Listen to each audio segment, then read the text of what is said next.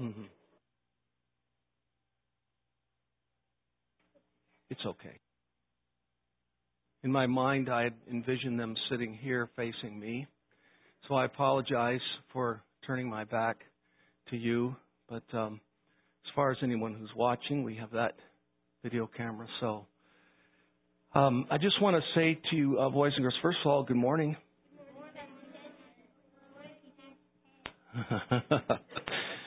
You know, before I tell you the story, you girls can sit down sort of there. You want to sit down on that little? I do want to tell you the story that Brother Andrew just read for us. But before I tell that story, I want to tell you that we love you very much at Heritage Baptist Church. Not only do your moms and dads love you, but your pastors love you. And there's nothing we want more for you children, you young people, than to turn from your sins and trust the Lord Jesus Christ and to become Christians. And at the end of my story, I want to make real clear how you can do that.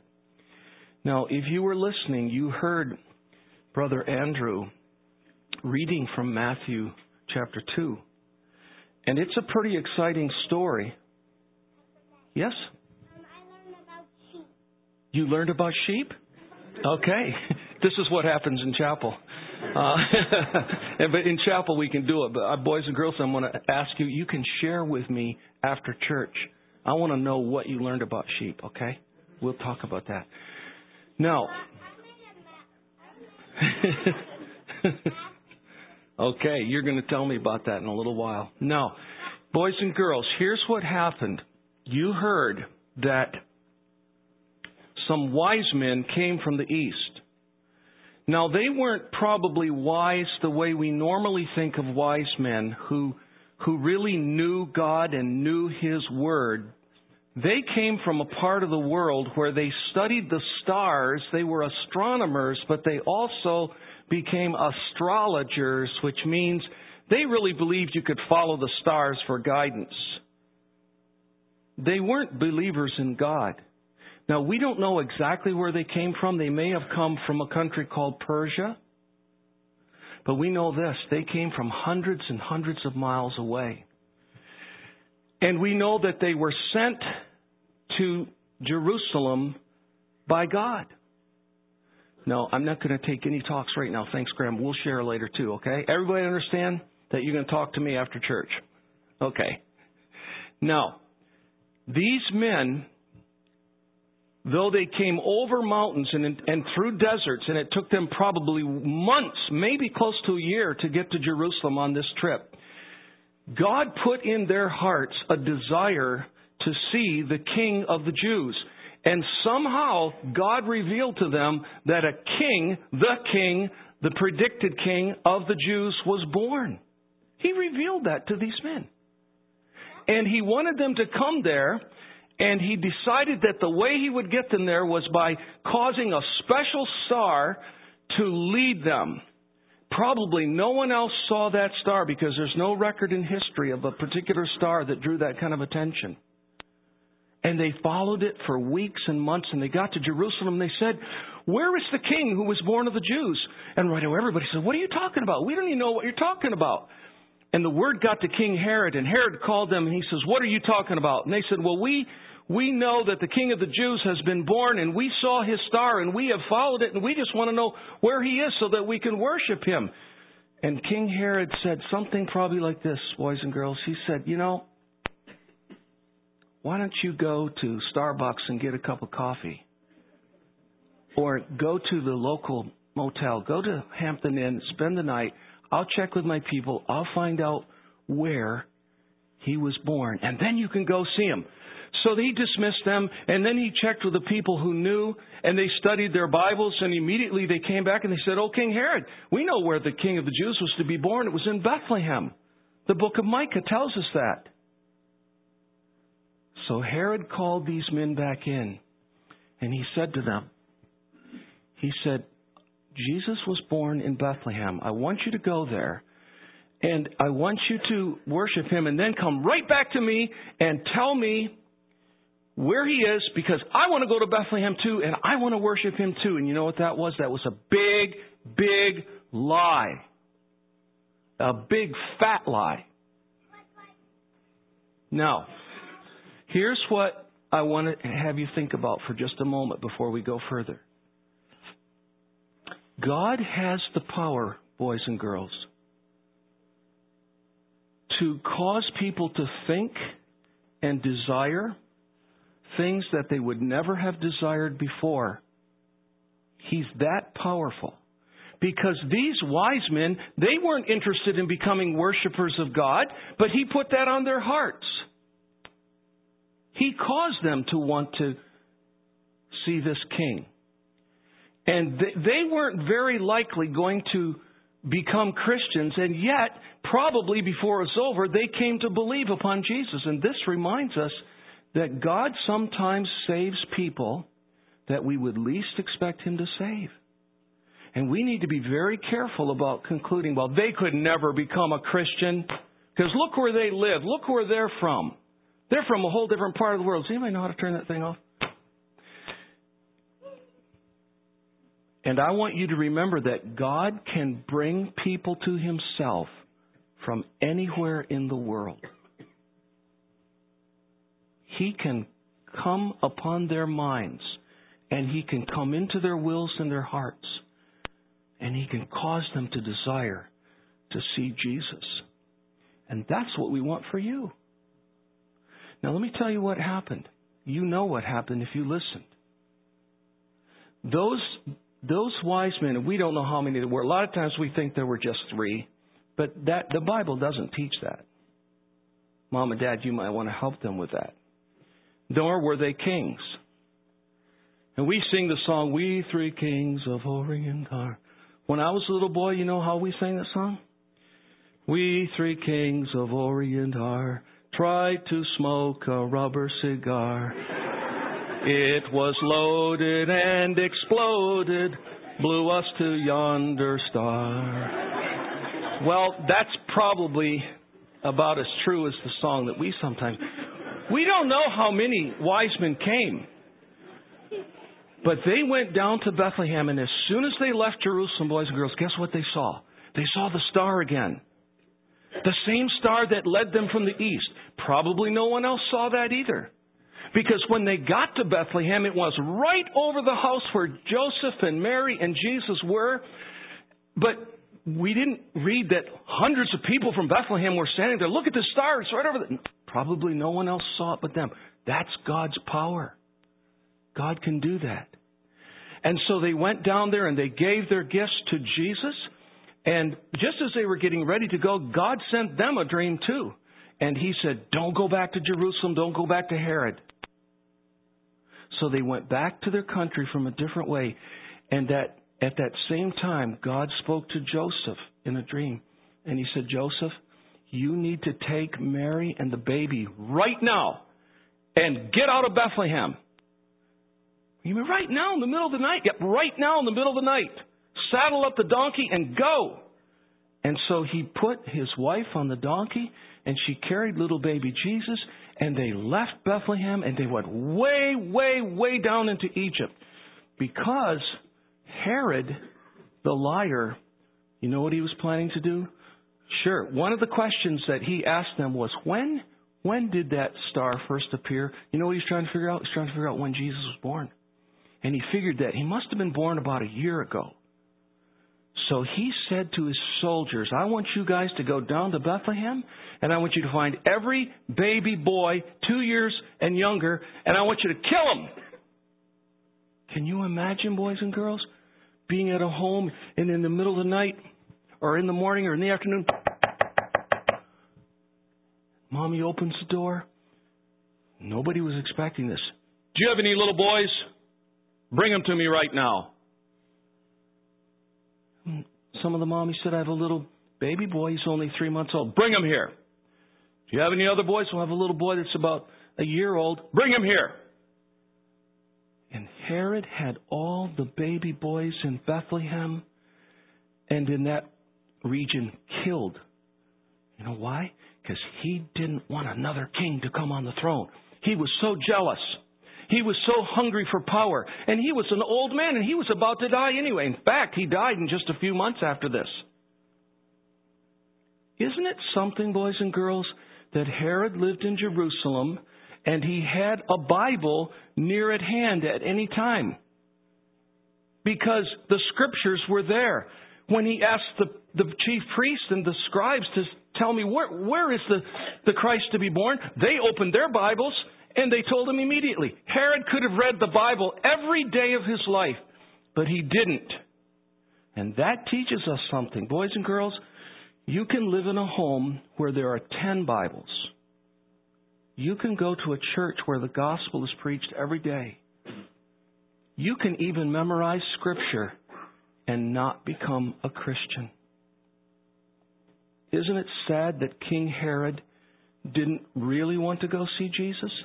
Isn't it sad that the scribes and the Pharisees didn't say, you mean the passage in Micah has been fulfilled and the Christ has been born? We got to go down there. We got to see Jesus. They didn't want to see Jesus either. So boys and girls, we have to be very careful. Just because you live in a Christian home, just because you have Bibles, just because you are homeschooled, just because you go to Heritage Christian School, just because you've memorized the catechism, just because you know Scripture does not mean that you're automatically going to become a Christian.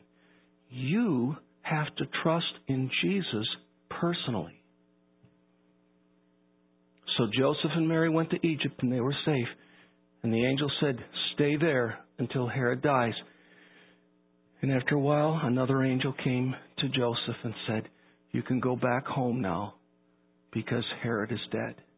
And he and Mary and Jesus went back to Israel. And as they were getting near Judea, an angel gave him another dream and said, you need to go to Galilee. Stay away from the new king because the new king is Herod's son. And he's dangerous too. So Jesus and Mary went to Nazareth, where Jesus became a carpenter with his dad. Boys and girls, if we, like those wise men, will respond to what we do understand, He will help us understand more. How much did those wise men know when they first got to Jerusalem? Very little. They knew that the King of the Jews had been born, and they knew He was somewhere in Israel, and God gave them a star, and they knew they wanted to worship Him. But they probably didn't really understand the gospel. But it could be that by the time they left Bethlehem, that they had become Christians. God gave them more understanding. And if you boys and girls want to know more and more about the Word of God, you have to obey what you do understand. Okay? Now, one more thing I want to tell you, and then I'm going to let you go. You know, the reason Herod didn't succeed in killing Jesus was because God was protecting Jesus. He sent the dream to Joseph. What would have happened if Joseph didn't get that dream? They would have stayed in Bethlehem. And if they stayed in Bethlehem, guess what would have happened to Jesus? He would have been killed. And we wouldn't have had a Savior. So the one person who needed to be preserved and kept safe more than anyone else was Jesus. Because God sent Jesus into the world to be the Savior of sinners. He had to live a perfect life, and He had to die a sacrificial death, and God had to keep Him alive, and God did keep Him alive until it was the right time for Him to die. And boys and girls, this is how you become a Christian. Listen real carefully now. Jesus lived a sinless life. Jesus died for those who would trust Him. Our sins have to be paid for. Did you know that every sin you've ever committed has to be paid for? Either by you or someone who's perfect. Every lie, every selfishness, every disobedience to mom and dad, every time you've been mean, every time you've said a word you shouldn't say, is a sin. All those sins must be paid for. You can pay for them if you want to go to hell. Jesus paid for the sins of all who would trust Him. That's why He was on the cross, boys and girls. Jesus was born so that He could live a perfect life and die on the cross. And that's what you must remember at Christmas time. Because you know what happens at Christmas time? We see all the nativity scenes. And what do we think about? We think of little baby Jesus lying in a manger. And isn't that wonderful? Now, I heard a really, really, really good sermon this week by a man who's very, very gifted. And he talked about how Jesus came into a broken world. And that the angels could say to the shepherds, rejoice. Good news. But this preacher never really told us about the cross. He didn't get quite to the cross. And boys and girls, you need to understand the only way for you to be forgiven of your sins is through Jesus dying on the cross. Because when He was on the cross, the sins of the world were put upon Him. And God punished Him. And for Jesus, it was like going to hell. God left Him. He cried out, my God, why have you forsaken me? The reason is because the sins of the world were on Him. And God can't look on sin. Those sins had to be paid for. Someone has to be punished. And boys and girls, if you don't want to be punished for your sins, you must trust Jesus.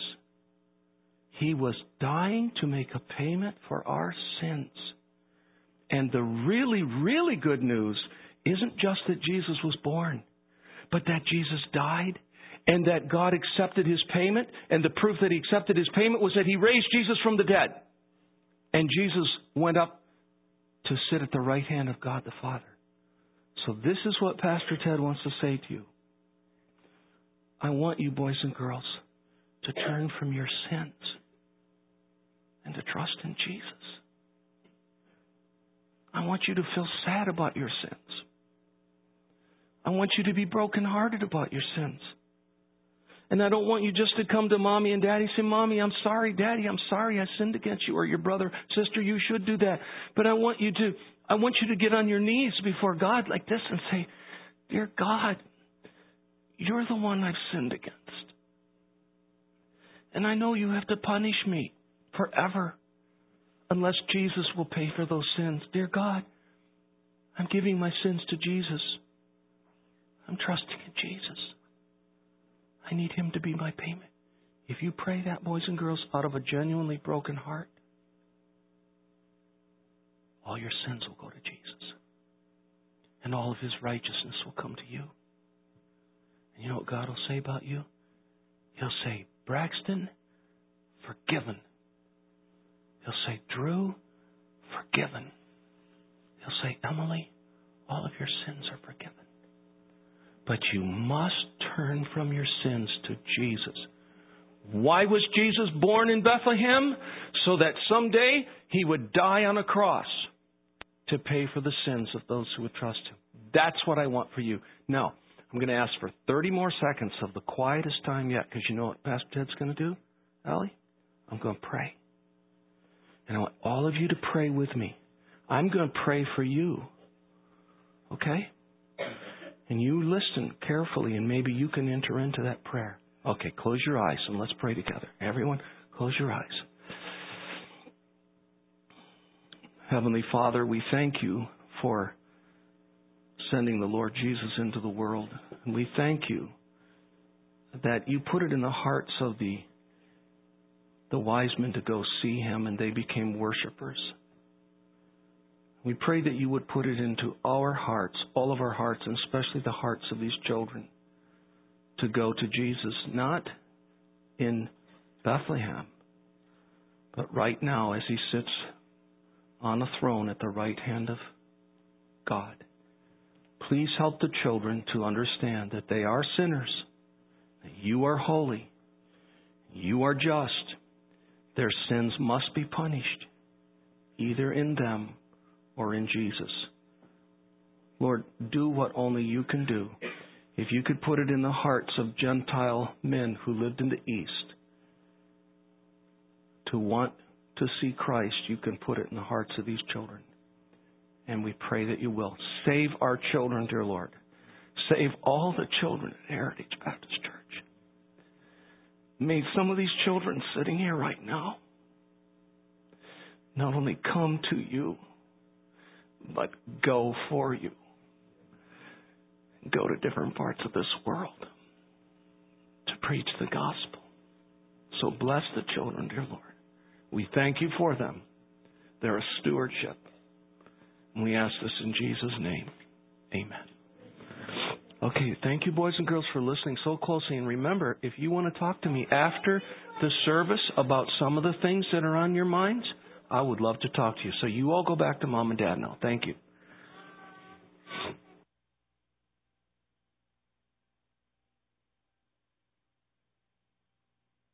Okay.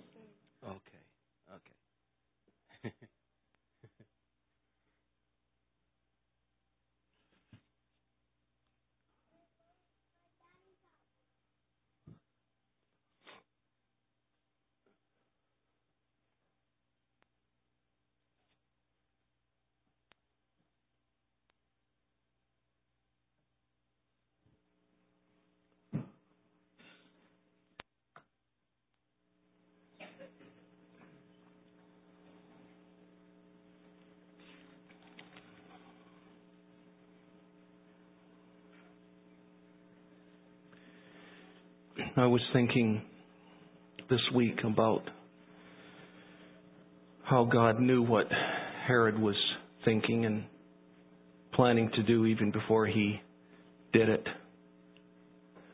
Wasn't it amazing? This is just a little spillover, and then I'm completely redirecting our thoughts. Isn't it amazing that he believed in the Scriptures? He believed in the Scriptures. He didn't say, that's just a book of traditions, I don't believe. He said, you want to know where he's going to be born? The Bible reveals it. And he knew that what God had planned was going to happen. He believed that what God planned was going to happen. You know what he tried to do? He tried to thwart God's plan. He said, if he is indeed the Messiah, I'm going to kill him. Isn't that an amazing contradiction? The man who knew the Word of God was true and that there would be a Messiah to come, even though he knew that, his heart was so hard that he wanted to kill the Messiah.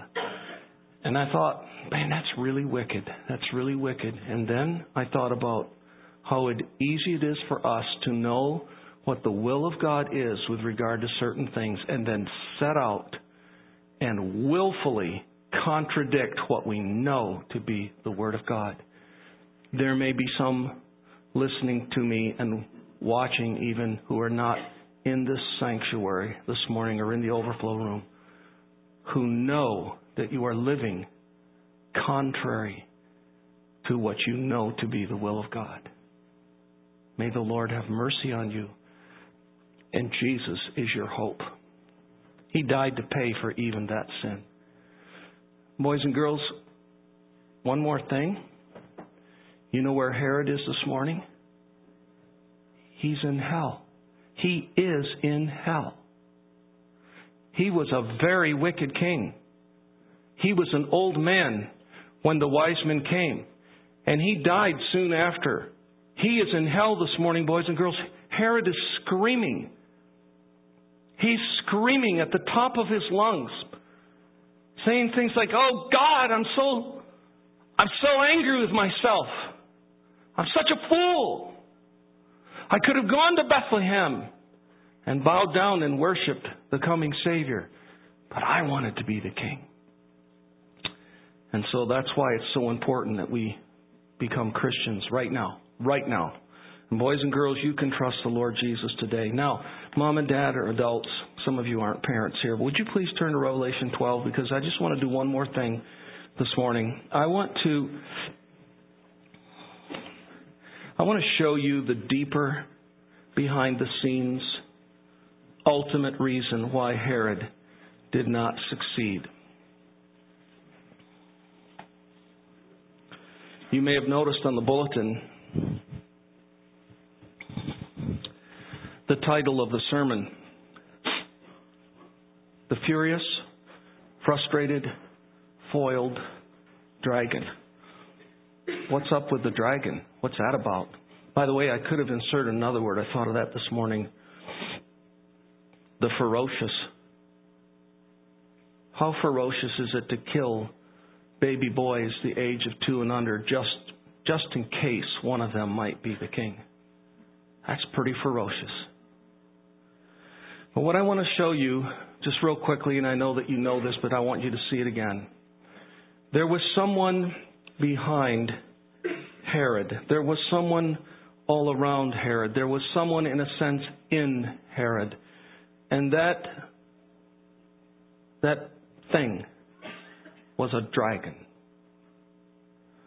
And the dragon is just a symbolic picture of the hideousness of the devil himself. And we read about it in Revelation 12.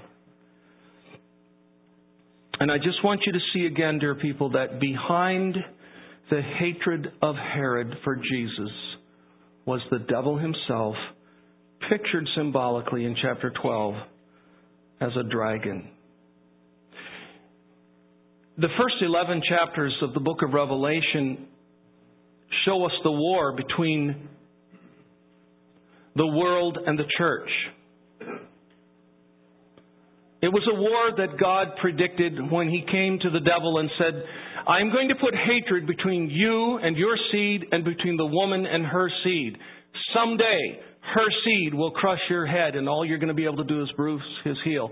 But all of history, until it is consummated, will be characterized by a spiritual war between the church and the world. And we're a part of that war. But Revelation 12 gives us a picture of what's behind that external warfare between the church and the world. And I was asking Ben Hoke this morning, I said, hey Ben, what is that game where you stand on the side and you have a friend and you have these knobs and you turn like crazy and there are other people standing over here turning like crazy and you're trying to knock a ping pong ball through the hole, and he said, foosball.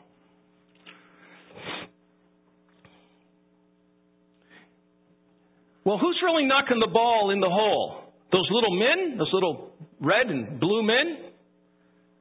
I don't think so. I think it's the guy who hits it just at the right time with the right aim.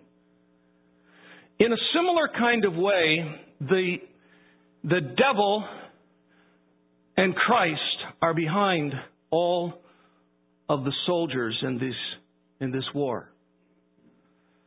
And it is the devil who is portrayed as a dragon here who always wanted to keep the Messiah from being born. And from one perspective, you can study the Old Testament and see that.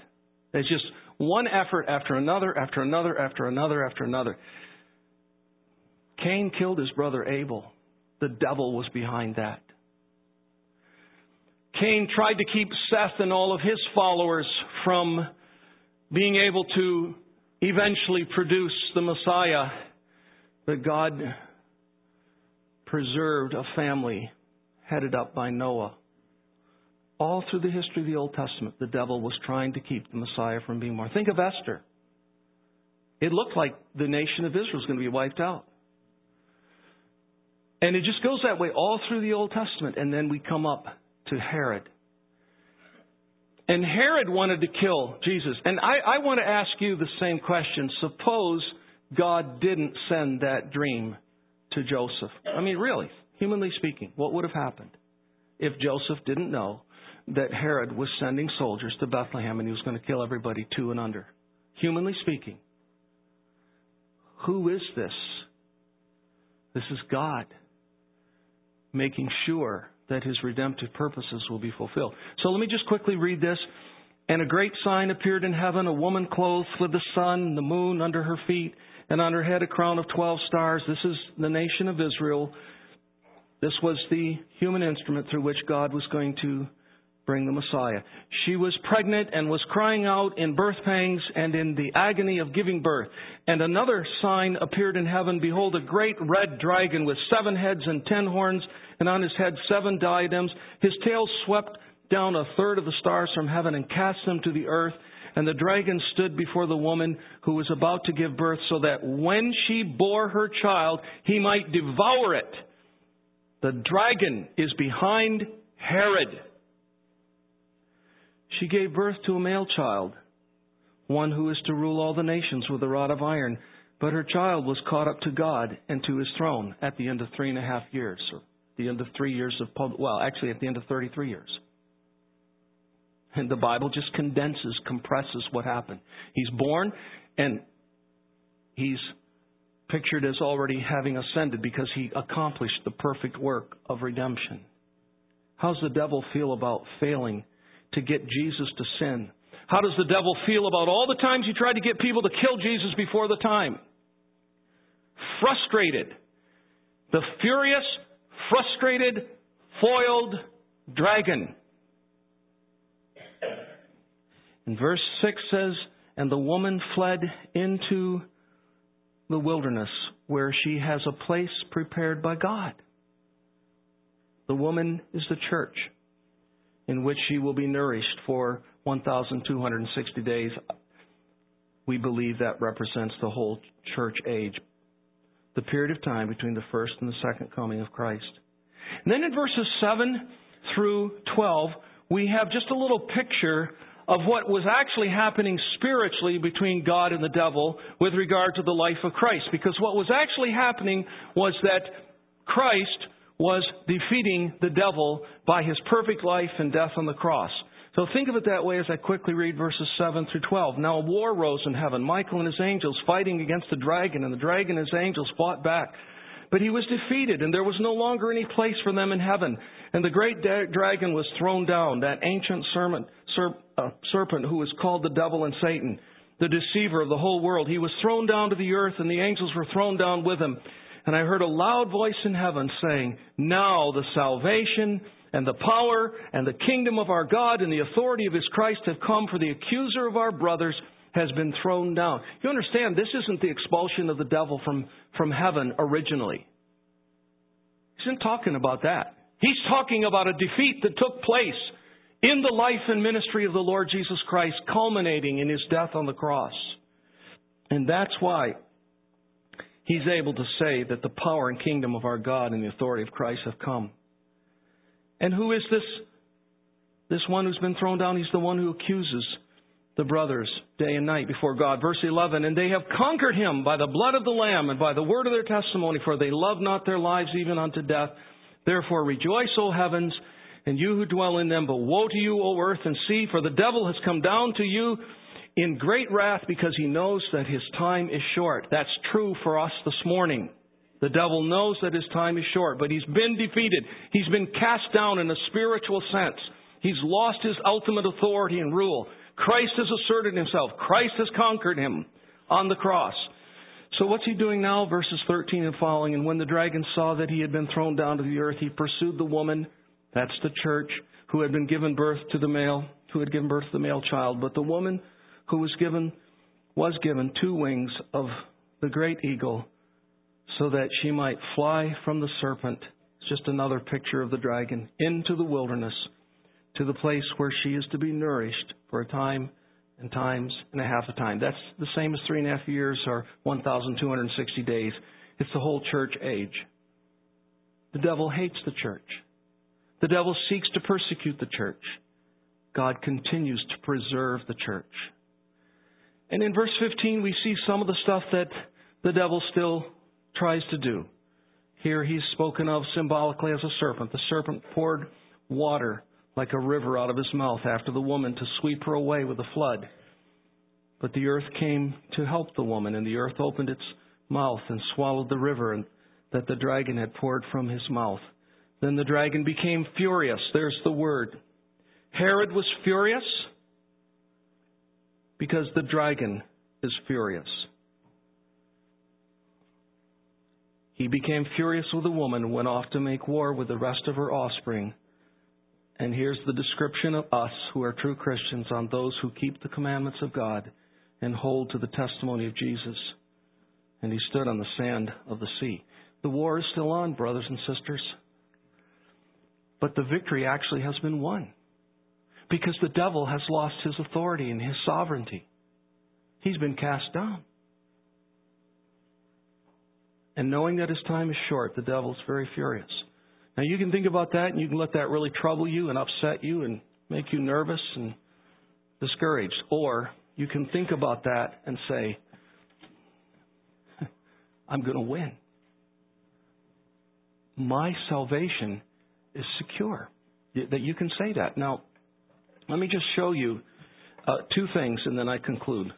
The first thing I want to say to you on the basis of this symbolic picture of the triumph of Christ over the devil is this. God is sovereignly, through His omniscience, through His omnipresence, through His omnipotence,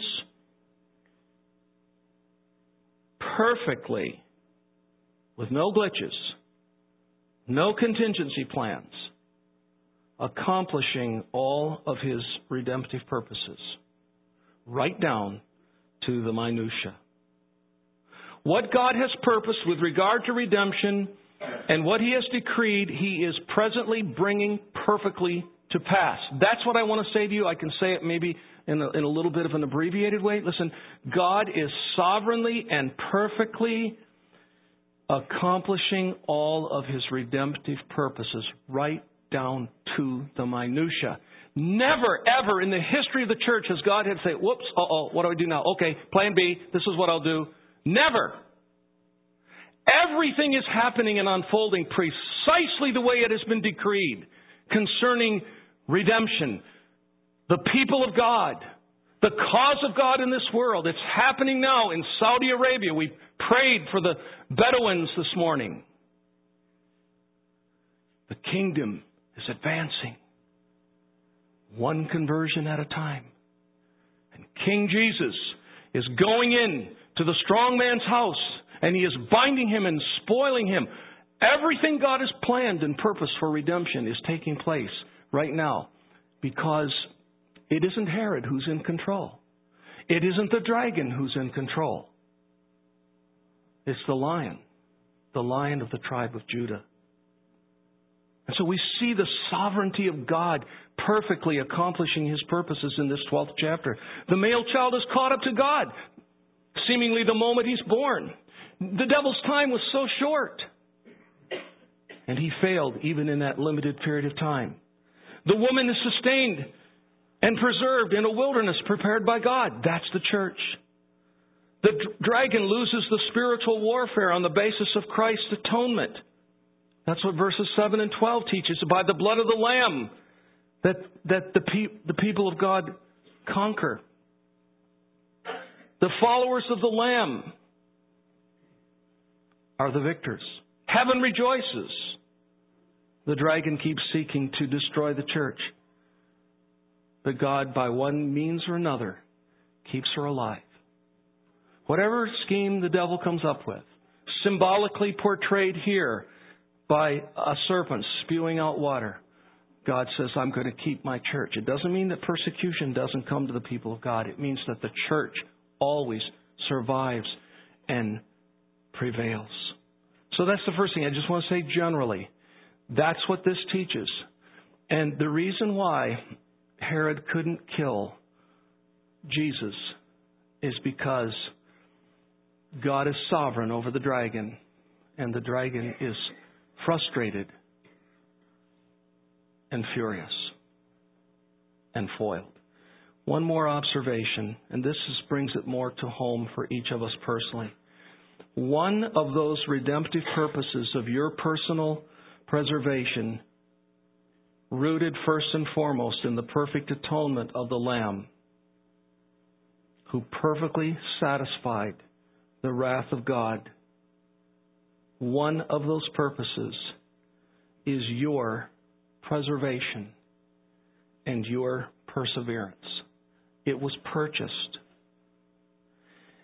And we see that especially in the section between verses 7 and 12, because there we're told that the one who accuses the brethren has been cast down. Now, if you're one of the brethren or one of the cistern, this is what I'm reminding you of this morning. Nothing new. But oh, how precious. I'm reminding you that the devil no longer has any grounds to stand on and accuse you before the throne of God. He's still accusing. The Bible doesn't say he was cast down so that he isn't allowed to try to accuse. What the Bible is teaching us is that the accusations have no grounds. What this means is that when the devil says about you, brothers and sisters, or about me, but she did this and he did that, and that's a sin.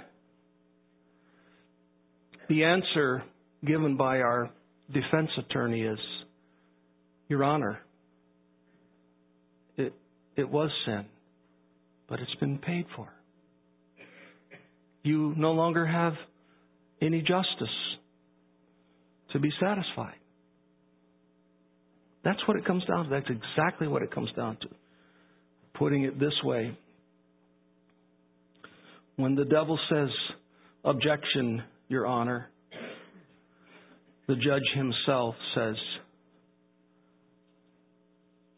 denied. Objection denied.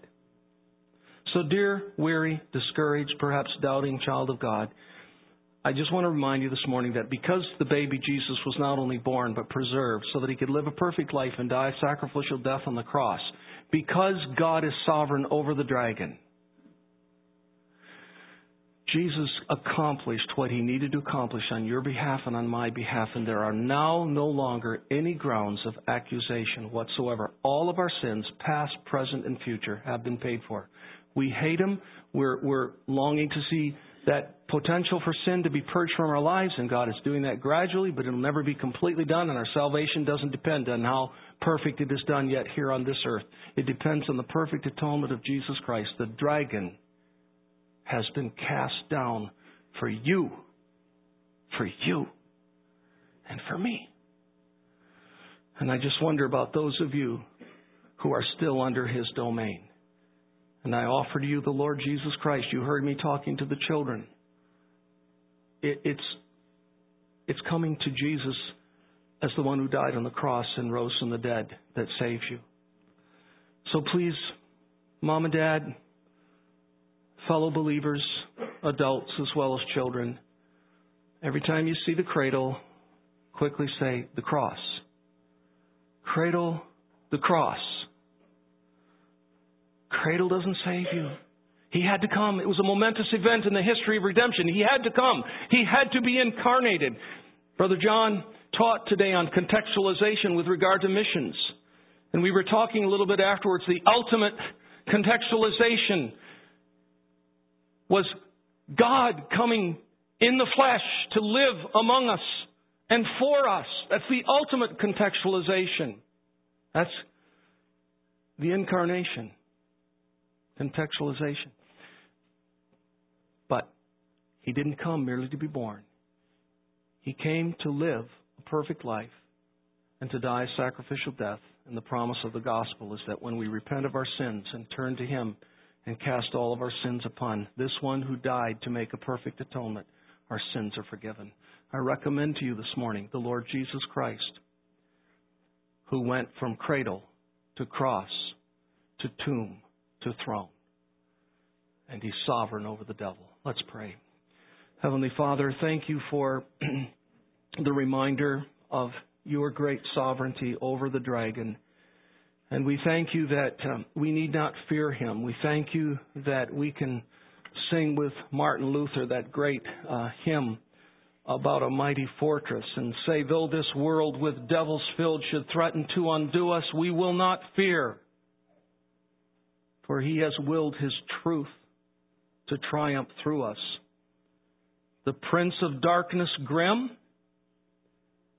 we tremble not for him. For lo, his doom is sure. One little word shall fell him. Thank you, Lord Jesus, for conquering the devil. Thank you, Lion of the tribe of Judah, for defeating the dragon on our behalf. May you become the hope and the joy of every soul in this hearing this morning. We pray in Jesus' name. Amen.